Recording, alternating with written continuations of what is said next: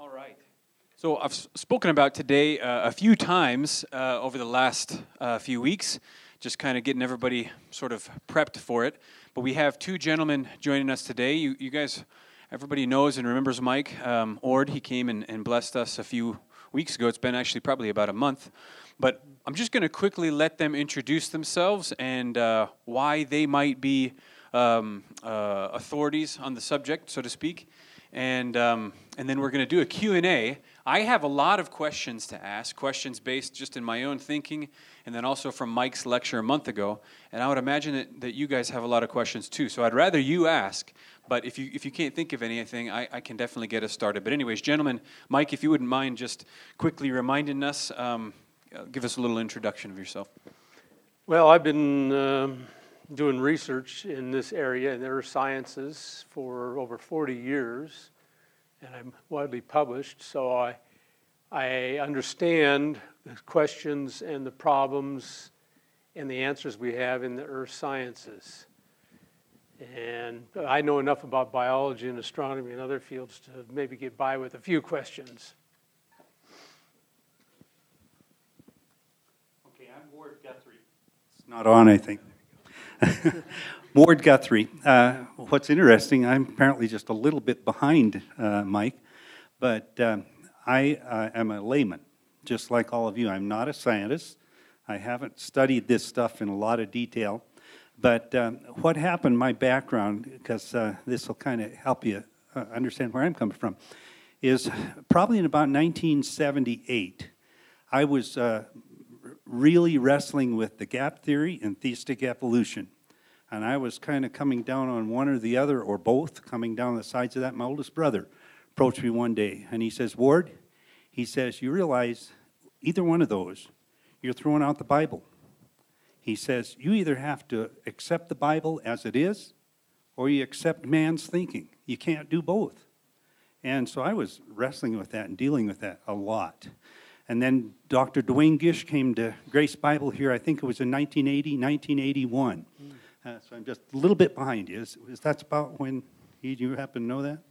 No, But he came, he was the foremost expert on creationism in the United States, going all over the U.S., and he gave a weekend seminar, all day Saturday, and then spoke Sunday morning and all day Sunday afternoon. Got me started in this, and so I started reading stuff, and they didn't have online back in those days, but getting books and everything else, and going into it a lot, and really settled myself. So from a layman's point of view, I approach this as, how does a layman accept this stuff? And of course, I've read a lot of scientific stuff and picked it up. So after doing Gish, then I started teaching this creationism stuff here at Grace. And I developed a full year class on creationism. And I taught it at the college class 2 or 3 different times for a full year long. Well, then Mike and Mark came along and really knew what they were doing with the sciences, and so I backed off. Let them have it, because I'm just a layman. So what I did this morning, I went back and reviewed all my notes from that full year, and so I have some information here, because I've been away from it for a little while as far as the teaching aspect of it is, because these two great guys are here. So that's my background. Thanks, Ward. Let me just start, okay? As everybody starts to think, what questions would I like to ask? Anything that has to do with evolution, creation, Genesis, etc. I saw this last Saturday when I was in Rosars, and I don't read the Billings Gazette, but I saw it, and it caught my eye. Greg Gianforte was on the cover, and the article, I grabbed it, said this: dinosaurs have roared into Montana's race for governor with a renowned paleontologist who consulted with Steven Spielberg on the Jurassic Park movies. Okay, everybody knows that the museum here in town, Museum of the Rockies, headed by Jack Horner, he was one of the main consultants, I think, on Jurassic Park. It says this: a new television ad features former Montana State University paleontologist Jack Horner, saying that candidate Greg Gianforte thinks the Earth is only a few thousand years old.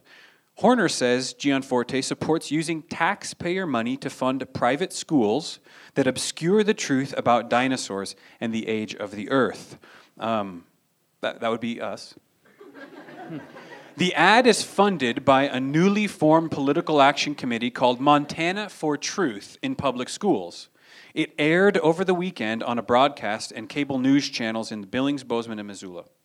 The committee's treasurer said that the group is concerned that Gianforte would promote teaching creationism and intelligent design along with evolution. Quote, the purpose of the group is to educate the public about Greg Gianforte's desire to use public dollars to fund private schools that may be teaching methodologies in evolution that are at odds with the scientific consensus. They go on to talk about Gianforte's tax records, having donated money to our school, to Grace Bible Church, to other nonprofit organizations that support creationism. And the thrust of the article is because he's a creationist, you should not vote for him. And now, we had a panel discussion on politics a few weeks ago, but I just wonder if each of you would maybe make a comment about this from a cultural perspective, and we'll go from there. Well, there's a lot that can be said. First of all, Jack Horner and the media and all that usually present a lot of straw man arguments, and there's a huge amount of misinformation out in the public about this subject and about Christianity in general. First of all, I doubt whether Greg would promote it in the public schools, because that's almost a dead issue now. It's been the courts, with their biased opinions, have practically settled it. You cannot have two sides presented in the public schools. A number of groups tried to bring it forth, but it always failed. And looking at the transcripts of some of those trials, it indicates the judge is extremely biased, and so it's a lost cause from the start. But you know, if you take polls of the general public, about 45% believe in Younger's creationism. Just general public, 45%. And 45%, another 45% believe in some kind of theistic evolution. Only 10% are atheists. And when polled about whether you'd like to see both views presented in the public schools, a large majority in the 80s usually says, yeah, let's hear from both sides. It's a scientific issue. Let's hear two different ideas. But the culture above, which is actually run by atheists, to make it pretty blunt, says no way, this is a religious issue, therefore by the separation of church and state, which has been turned on its head, we cannot allow this in the public schools. So Gianforte is going along with at least 45% of people in the United States, so he's not a minority in this view. I don't read the newspaper, but I've heard that he's been taken to task on this. And to me, I think that on his part, it indicates wise thinking. Because we should hear more than one side. You are only taught in the public schools and in the culture one view. And there's a Proverbs, I think it's Proverbs in chapter 18, that says that when you hear one person's case, it sounds convincing until he's questioned by someone that has another case. You see, so you've only heard one side, but I'll tell you, there's a totally different view on all this stuff, and you can get it by books and online, and I'm going to give out some cards for those that want this website. Creation.com from Creation Ministries International has over 10,000 articles from various scientific developments, from laymen to PhD scientists on it, and have to do a search on it, and that way if you can get your questions answered and further information. Or did you have any thoughts? Yeah. How many of you heard of the Scopes trial? Okay, who won that Scopes trial, the creationist or the evolutionist? The creationist did. A lot of people don't realize that, first off. Secondly, what was the whole push behind that trial? Anybody happen to know? It's the creationists had control of everything that was taught in the schools. And the evolutionists say, no, that's not right. We need both sides taught. Yeah, they said that. And so they went to court to get both sides taught. They lost, but they've been pushing that ever since. And now it's totally turned around where they say, now we want only our side. Creationists, get out of here. You guys want nothing to do with it. So people don't realize that was the purpose of the Scopes trial, to be equal. But we don't get to be equal today. All right. Let's kind of do it like this. If you've got a question about Genesis, evolution, something that is cultural, go ahead and just stand up. Say your question. I might repeat it just for the sake of recording, and then we'll see what answers we have. Go ahead, Andrew. One issue that's heavily debated, a little bit less than evolution, is if quantum mechanics has any validity within Christianity, as far as the study of it, specifically things like string theory and things like that. Do those oppose creationist viewpoints? And if so, is it to the extent that we need to totally disregard it or just filter through it? Okay, the question is, does string theory, what kind of relationship does quantum mechanics, particularly string theory, have to the Bible and Genesis specifically? I'll take a try at that one. There's a fair amount of physicists and astronomers within creation scientists. We have people from all backgrounds, scientific backgrounds. We actually have a lot of laymen that are participating one way or another. But from what I can tell from my astronomy and physics friends, quantum mechanics is they believe it, it's a real thing. And most of them believe in relativity. And from what I could see, it doesn't really pose a problem to creation astronomy. As far as string theory goes, from what I've read, that's so speculative and with, I think, no data to support it, that most of my friends think it's pure speculation with 10 dimensions and all kinds of crazy stuff. You can't verify. It's like the idea of the multiverse, because life, but the universe is so specific here, and they don't like that idea that the universe looks like it's been made for man. They get the idea that, well, there's infinite amount of universes, so this one would occur by chance over billions of years. So that's how they kind of get out of the idea that the universe is designed by things like multiverse. But there's not a single shred of evidence for it. You know, they talk about us we believe in miracles from the Bible, but I would say that a lot of times when you read what they believe, it's magic. Magic on their ideas on how the universe came about. The whole idea of their mechanism for biological evolution, mutations, and natural selection, the mechanism's pathetic, but they use that to account for everything from the single cell up to people evolution. I would consider that a magic also. I enjoy reading non-creationist scientific articles quite a bit too. Within the last 4 or 6 months, I don't know whatever, but I read an interesting article that there's a lot of scientists starting to back off the whole string theory thing. Like he said, they're starting to realize it just doesn't work. And there's others that push it and whatever. But they don't know in so many things. Another real interesting article along the same line that I read the other day was there's some physicists through mathematics are starting to say eternity is real. Our concept of time maybe doesn't exist. Well, isn't that interesting? Coming from atheistic scientists. You know, Christians have been saying that all along. So they do a lot of research. Big Bang is kind of on the way out. And they're starting saying it just doesn't work. So string theory, I think, is just another one of those that looks good for a while, and then they start getting into it deeper and find out things just don't work. Thanks, Andrew, for that question.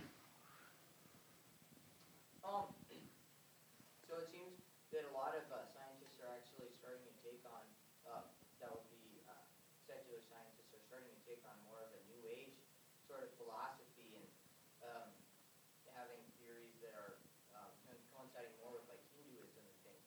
What would you say the percentage of scientists who are turning to sort of such things as that, and how would you respond to that sort of mindset? So a lot of scientists seem to be going in their views more towards a New Age view, a New Age perspective. What are your guys' thoughts on that? Have you seen that in... Let me be first. I have no reaction because I haven't heard a thing about that. I read their scientific articles. 90% of my reading is earth science journals. And I read just what they put out. I don't get their attitudes. I do read a few popular books and articles, but I guess I must say I really don't know what their personal beliefs are. Here's where I would come down on that. It's the same thing what my brother said. If the New Age contradicts the Bible, I go with the Bible. I may not understand it, but I've got to have faith that I accept the Bible and I won't accept the other side if it contradicts. That's very illogical. I guess I was just talking to a professor from NSU who's a geology professor, and I was questioning him about some things, and then he kind of reverted to this New Age sort of like, first he was trying to argue from a scientific point of view, but then he just reverted to a New Age because you can't argue against that. And then there were some other books, I think we were talking about Richard Dawkins, I can't remember exactly who it was, but some people in the contemporary argument really kind of starting to go over that sort of side way.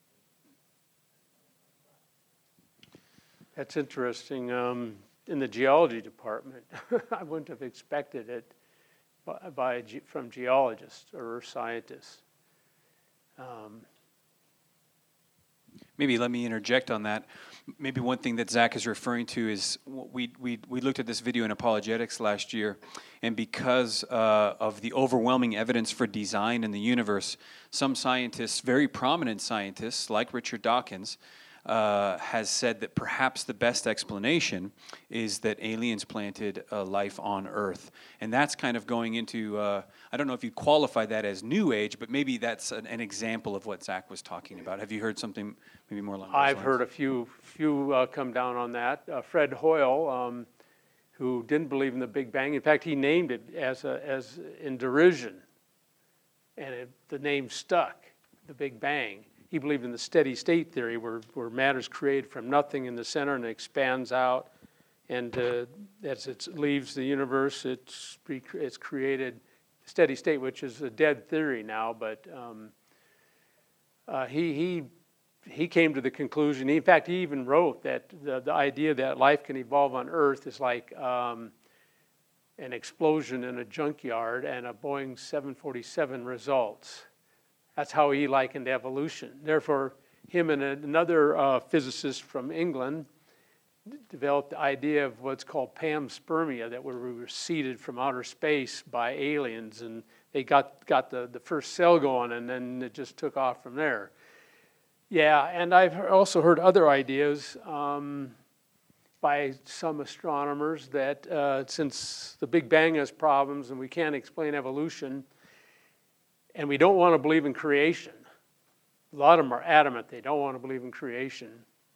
I think this gets into a spiritual issue. They've said that matter itself has the properties to self-organize itself, just pure matter, physics and chemistry, that just leave it alone and out pops life. And then from life it will automatically evolve up to us. Not a shred of evidence for this, but there is getting to be a number of scientists that believe that. Now that could be part of what you'd call New Age philosophy or theology. How many of you have heard of the law of biogenesis? Boy, that's a major one. You guys need to start reading. The law of biogenesis. This is from the Scientific Journal. First off, if there's a law of anything, what does that mean?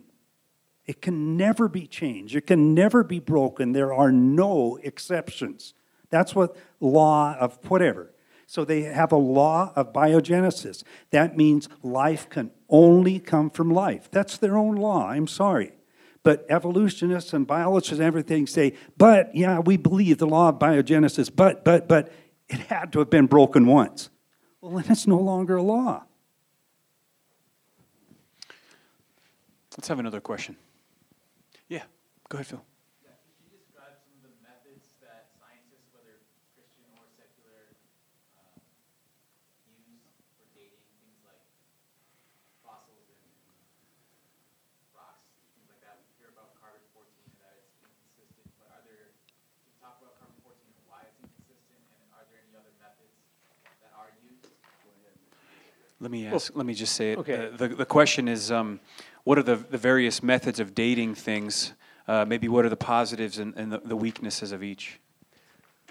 Oh, that's a huge subject, and you can get a lot of information on creation.com on it, probably hundreds of articles on it. You have to do a search up in the right dating methods. But carbon-14, first of all, does anyone know what the maximum practical limit of dating carbon-14 is? It's only 50,000 years. That's a pittance when you're talking about millions and billions of years. It only dates and carbon. only accurate to about 6 to 8 is what I've read, correct? No, it depends on which scale you use it, and their time scale. They make a certain assumptions about it. The amount of carbon-14 that's developed in the upper atmosphere from cosmic rays is balanced by the amount of carbon-14 decaying back to nitrogen, and that's probably a poor assumption. And then they don't believe, and they use ratios of carbon-14 versus normal carbon-12. And in the biblical model, we have those ratios were greatly perturbed because, first of all, the pre-flood biosphere was at least 10 times as much carbon in it than our current one. So when you do a ratio, you're automatically you're going to get quite old results for pre-flood material buried during the flood. And also, the flood totally destroyed all the biology. Then you had to restart again. So these are perturbations in the carbon-14 system. We usually say the carbon-14 is good for probably about the first 2,000, 3,000 years. And then you have to telescope the dates to within 6,000 years. There's a lot of information on websites and books on the carbon-14 method, but that's just one method.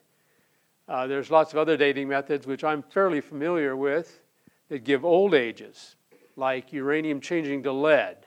It has a half-life where half the uranium-238 changes to lead-206. These are you're familiar with isotopes? Okay. It's got a half-life of about 1.25 billion years, so half of it would be gone in that time.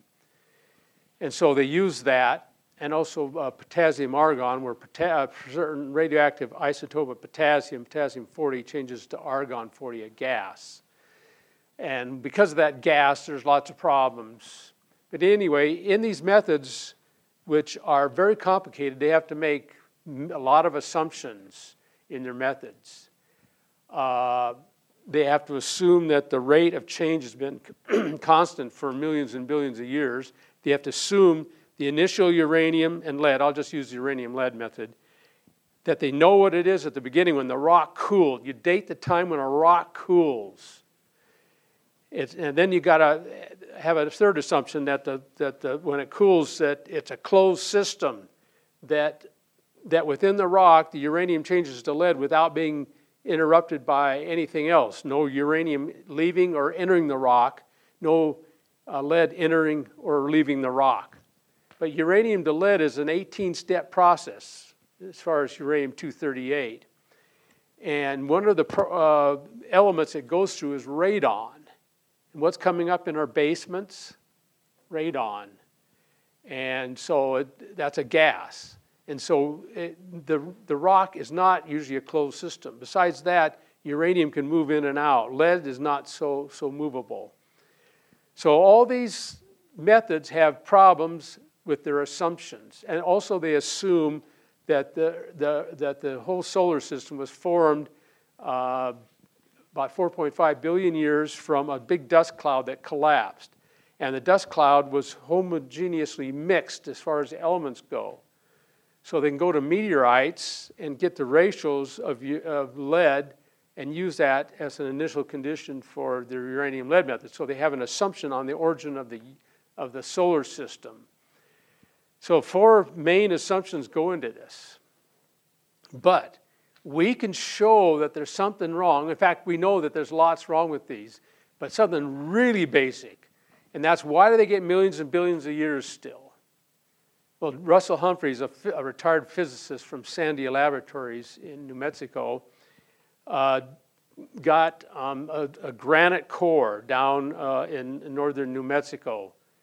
The core was drilled because it was a thermal area, and so they wanted to drill down. They got down about 2.5 miles, and it gets hotter and hotter down there. And in the granite, which is made up of 4 minerals, One of them is biotite mica. That's that mica's platy. This is the black mica. And in that mica are zircon crystals. And very small. And they're very radioactive. And so he measured the amount of uranium changing to lead and got 1.5 billion years for the date from uranium lead. But one of the products in going from uranium to lead are 8 helium atoms. So every time uranium changes to lead, you give off 8 helium atoms. And helium is a noble gas, doesn't react with anything, and it moves around in the lattice of the atoms in the zircon, and then moves to the edge and leaks out. So we had the leak rate measured in zircons, and based on the temperature, it's proportional to temperature. And when you did that, he found out that from the leak rate, the zircons were only 6,000 years old. Well, you got 2 contradictory clocks. A clock is anything that measures the time. 2 contradictory clocks, which is correct? Well, the leak rate, which is called diffusion, which is a very understandable physical process, and if it was false, it would follow up biology tremendously. So that is probably a very solid. Well, the idea that uranium changing to lead, they don't know why it does it. It's a mystery why a certain amount of uranium atoms, a certain percentage per year, decay to lead and others don't. So the only way to reconcile it is that we had a period of accelerated radiometric decay within the last 6,000 years. And so we can show that you can telescope all these millions and billions of years within 6,000 years based on this example. Of course, the evolutionists know about this, and they've tried to get out of it, but Russell Humphreys has been able to answer all their questions. So he made one comment, looking up in my notes here, about starting conditions assumed. They assume so many things, but isn't it very convenient that evolutionists, they assume a real high parent element and very low daughter elements to begin with? Then right off their first assumption, everything's old. But it's an assumption, they don't know. Mm-hmm. The other thing related to this, can you date dinosaurs by carbon-14? No, because carbon-14 is entirely gone from the sample in about 50,000 years. And how old do they say dinosaurs are? Much, much older than that. Do they find carbon-14 in the dinosaur bones up here at Museum of the Rockies and elsewhere? Yes. Pretty big contradiction there. I can add more to that because this is an important area. The secular scientists and us, we have sent samples to secular dating labs and dated them by carbon-14. We've not only dated dinosaur bones, which are older than 65 million years old. By the way, if there was beyond 50,000 years, you could still detect some carbon-14 in a sample. It's very small, but beyond 100,000 years, you can't detect it whatsoever. It should be totally gone. So anything that has carbon-14 in it is less than 100,000 years. So based on all these samples, not only dinosaur bones, but coal. Coal is from 15 million to 350 million years old. We always find carbon-14 in coal, dozens of times. They do it too. The reason they do it is to calibrate the carbon-14 method. That's why they do it. And they say, oh, contaminated. Well, dozens of times by young carbon coming down in the coal. No person getting a coal sample deliberately finds a sample that he believes is contaminated. He gets the purest samples in the middle of the coal seam. And so that's a pretty lousy excuse. But we humored them. We dated 12 diamonds, which are pure carbon. And carbon, diamonds being so hard, are probably impossible to contaminate. So the carbon-14, if it's in there, had to originate from in the side. Guess what? All 12 of them we found carbon-14. That means diamonds, which are supposedly about 3 billion years old, formed at 100 miles down in the earth that come up rapidly, are less than 100,000 years. There's something wrong with the dating methods. We've done a lot of research, and this is just some of the highlights we're giving you. I told you that was going to be a long question. It can go long, can go all hour. Yeah, that's an important question as well. Thanks, Phil. Yeah. Let's have another one. So I read an article not too long ago about, they were saying, a billion years ago they found single-cell organisms. 550 million years ago they Mhm. and then the first fish fin came up, and they're using that as evolution, an evolutionary Yeah. process, evolving. And then I've also read from Creation Decide Point, they took a quote from I guess a top-ranking evolutionist that said there's absolutely no evidence whatsoever of evolution in the fossil record. So I guess my question is, where are they getting their reasoning and case for saying that is evolution? Yeah, okay. Mike, let me just say, so Yes, the yes, question yes. really has to do with the fossil record as it Right. pertains to what is the evidence for evolution in the fossil record, I suppose is a good way to summarize it. Okay. In strata that they date, older than 540 million years, it's called the Precambrian. That's 90% of time in the Precambrian. Practically all you find as far as fossils are microorganisms, one-celled organisms. But you find them all the way through the rest of the 540 million years. So, and generally they're very similar to microorganisms that live today, showing no evolution of microorganisms. Then about 540 million years ago, in their time scale, at the transition from the Precambrian to what's called the Cambrian, that's the lowest geological layer. This is the geological column. There's a big, long history and some controversy over it. I'm not going to get into that. I'm just going to talk about the fossils. They find a huge variety of fossils. Much more variety than we have today. More phyla exist in the Cambrian than exist now because a lot of them have gone extinct. And some of those, they're not led up to ancestral types. In other words, the trilobite. How many know what a trilobite is? It's it looks like a potato bug. It's a marine organism that's on the bottom. It's got 3 segments. That's why it's called a trilobite. They're common fossils. We don't find too many of them in Montana, but I know where you can find some. But anyway, they're one of the first organisms to evolve. But like that, the trilobite and the other organisms are not led up to by any ancestral forms. There's nothing. Suddenly you find a huge variety. It's called the Cambrian explosion. That can't be explained by evolution. They try, but it's a huge problem. And you can go all the way up through the fossil record and show that it's composed mainly of gaps with organisms suddenly appearing there with no ancestors. It's called the gaps in the fossil record. In other words, by the mechanism of evolution, which is slow changes of mutations and natural selection, you should see very slight changes in organisms over millions of years. But you don't. You don't see those at all. There should be billions of missing links in the rocks, and they're not there. There's a few candidates they have because their back is against the wall, and they find a lot of strange organisms out there. So they got to have a few candidates, and they do. And anyway, when you get down to the fossil record, you find out that those organisms are complex. They're not simple. They thought they were simple at the time of Darwin. But like, for instance, that lowly trilobite, their eyes are like a fly's eyes. They got some great pictures of these in books. And they're made up of hundreds of lenses. And these are double lenses. I'm not sure the significance of that. And the lenses, one of them is made out of calcite of the double. And they all have to be focused. And they have all the properties to deal with light, to focus it and see what they're doing. Other eyes are complex. In fact, it's been said by specialists in optics that the eyes of trilobites are probably more complex than our own. So you don't really have an evolutionary sequence from simple to complex. That's the issue. You don't show it. You have complexity right from the beginning, changing to different types of complexities. As you go up the fossil record, you find more fish, extinct fish, armored fish, for instance. And then finally, you get up to terrestrial organisms.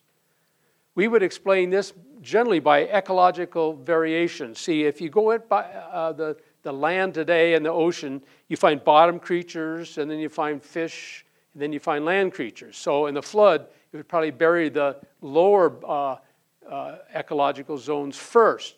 So most of the early Cambrian and others in the other lower part of that part of the fossil record are generally bottom organisms. The fish are up further, and the terrestrial ones are on top. So we see this as a burial during the flood. And we wouldn't say it's an evolutionary sequence at all. I hope that answers the question. You probably have something to add. Here's some more reading for you to do. How many of you have heard of punctuated equilibrium? 1, 2, 3, 4.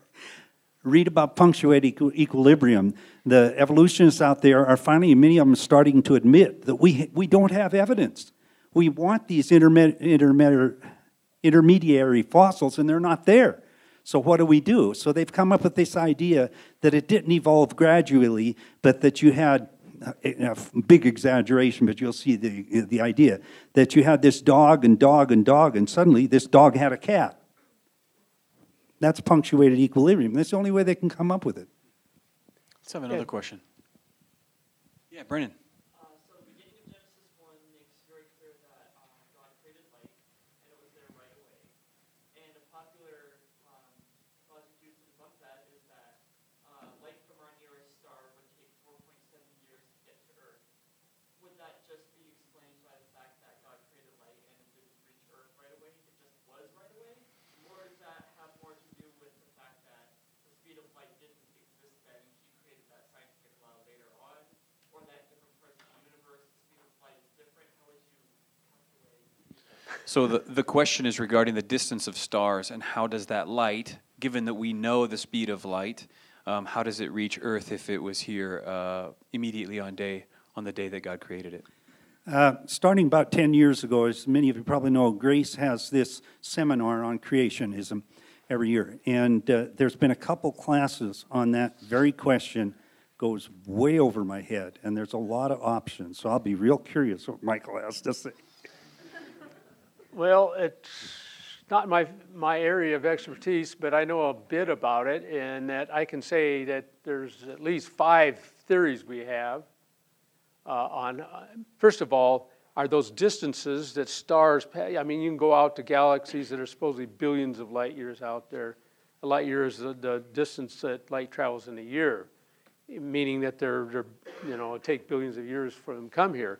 My astronomer friends assure me that those distances are probably correct.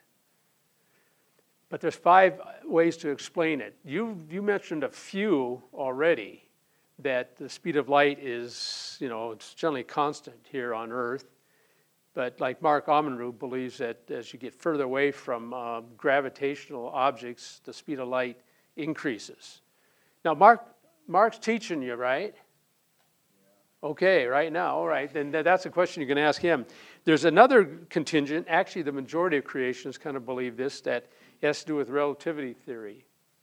Russell Humphreys is one of them involved, and an astronomer from Western Australian University in West Australia. Can't think of his name right. Oh, John Hartnett. Look on creation.com, you can find their ideas. And they believe in relativity, in that gravitation changes time. And so when you're near a huge gravitational source, that will, slow or increase it. I don't know my relativity. And so, but you get further out in the universe, away from gravitational objects, time goes slower. So they are saying, in a nutshell, that billions of, the light traveled for billions of years out there, but it only took one day on Earth. But there's other ideas out there. One of them is the creation of light in transit. Problems with that one, some pretty big ones. Yeah, yes, there are. But let me tell you that we're not alone in this issue. The secular scientists also have the same problem in the Big Bang theory. The Big Bang started from maybe a point. It's varied over the years what the size of this object that exploded. It's not an explosion. It's an expansion of space, my astronomer friends tell me. It gets weird the more you look into it. But early in the Big Bang, it's very hot, and you had no matter. It was just all pure light and radiation. As it expanded out, then it changed to particles and atoms and so forth until you come to today, about 13.5 billion years later. early in the Big Bang, well, okay, has anyone heard of the cosmic background radiation? Okay, what that means is when there's radiation, everything radiates. We're radiating infrared radiation. And so Some of us more than others, sorry. yeah, okay. And space radiates at the microwave frequencies at 2.7 degrees Kelvin, 2.7 degrees above absolute zero. And the thing is, it's the same temperature that they get from that radiation from all directions.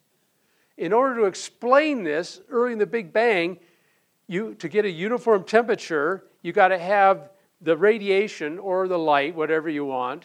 It has to go back and forth and be absorbed by particles and whatever's there infinitely fast. Sometimes some guy said 10 to the 60th times the current speed of light. That's the theory of inflation, if you want to do some more reading. That's right, and it's called inflation. The inflation part of the Big Bang, about 10 to the minus 30th seconds within the Big Bang, it all started. I mean, this gets pretty outrageous when you read this stuff. And so that's the problem. It's also called the horizon problem in astronomy, but it's part of what's called the inflation submodel of the Big Bang. Listen, why don't we just give a hand to the guys for coming and speaking with us this morning? I have three things I'd like to pass out. Please, yeah, go ahead. Actually, Ward, if you don't mind, I'm going to have you pray, and then pass out some things, and we'll be dismissed. Heavenly Father, thank you especially for your word, and that we can all trust in it, and please give us all lots of faith to know that it is true, and we can count on it, especially in these areas where man seems to think they know more than God. And thank you for so many scientists doing research on creationist issues that give us some information to help solidify us in our faith so that we can have logical scientific reasons that help support our belief in the Bible as well. So especially help all these young people here to not get swayed by man's thinking, but to believe that they can trust and go with the Bible. In Jesus' name, amen. Amen. Okay, I brought a couple fun things, like I said, when I taught this for a full year. First off, I have 2 articles of Acts and Facts that's put out by the Creation of Institute. If you don't get those, these are old ones. My wife pulled them out of the garbage last night. So if you want to grab them and see what they are, they're free. That's here. Then here's 2 fun things, and I didn't know how many people were, so I only printed up 24 of these, so there's definitely not enough to go around, so I'll pass one to this side, and I'll pass the other side. The concept of both of these is evolutionists and creationists look at the same facts, and they come up with different answers. You know, I handed these to him, and he still doesn't understand I'm whatever. clueless. So if you figure it out, don't tell other people for a while. Make them work on it. So I'll pass this one to this side and pass that one to that side. And there's only 24, so it's all you have. The last one is, again, I just printed up 24 of these. 80 reasons why the uniformitarian estimates of the age of the earth don't work. You take evolutionist information and chart it out and say, according to evolution, this thing should only take this long. And it really points to creation.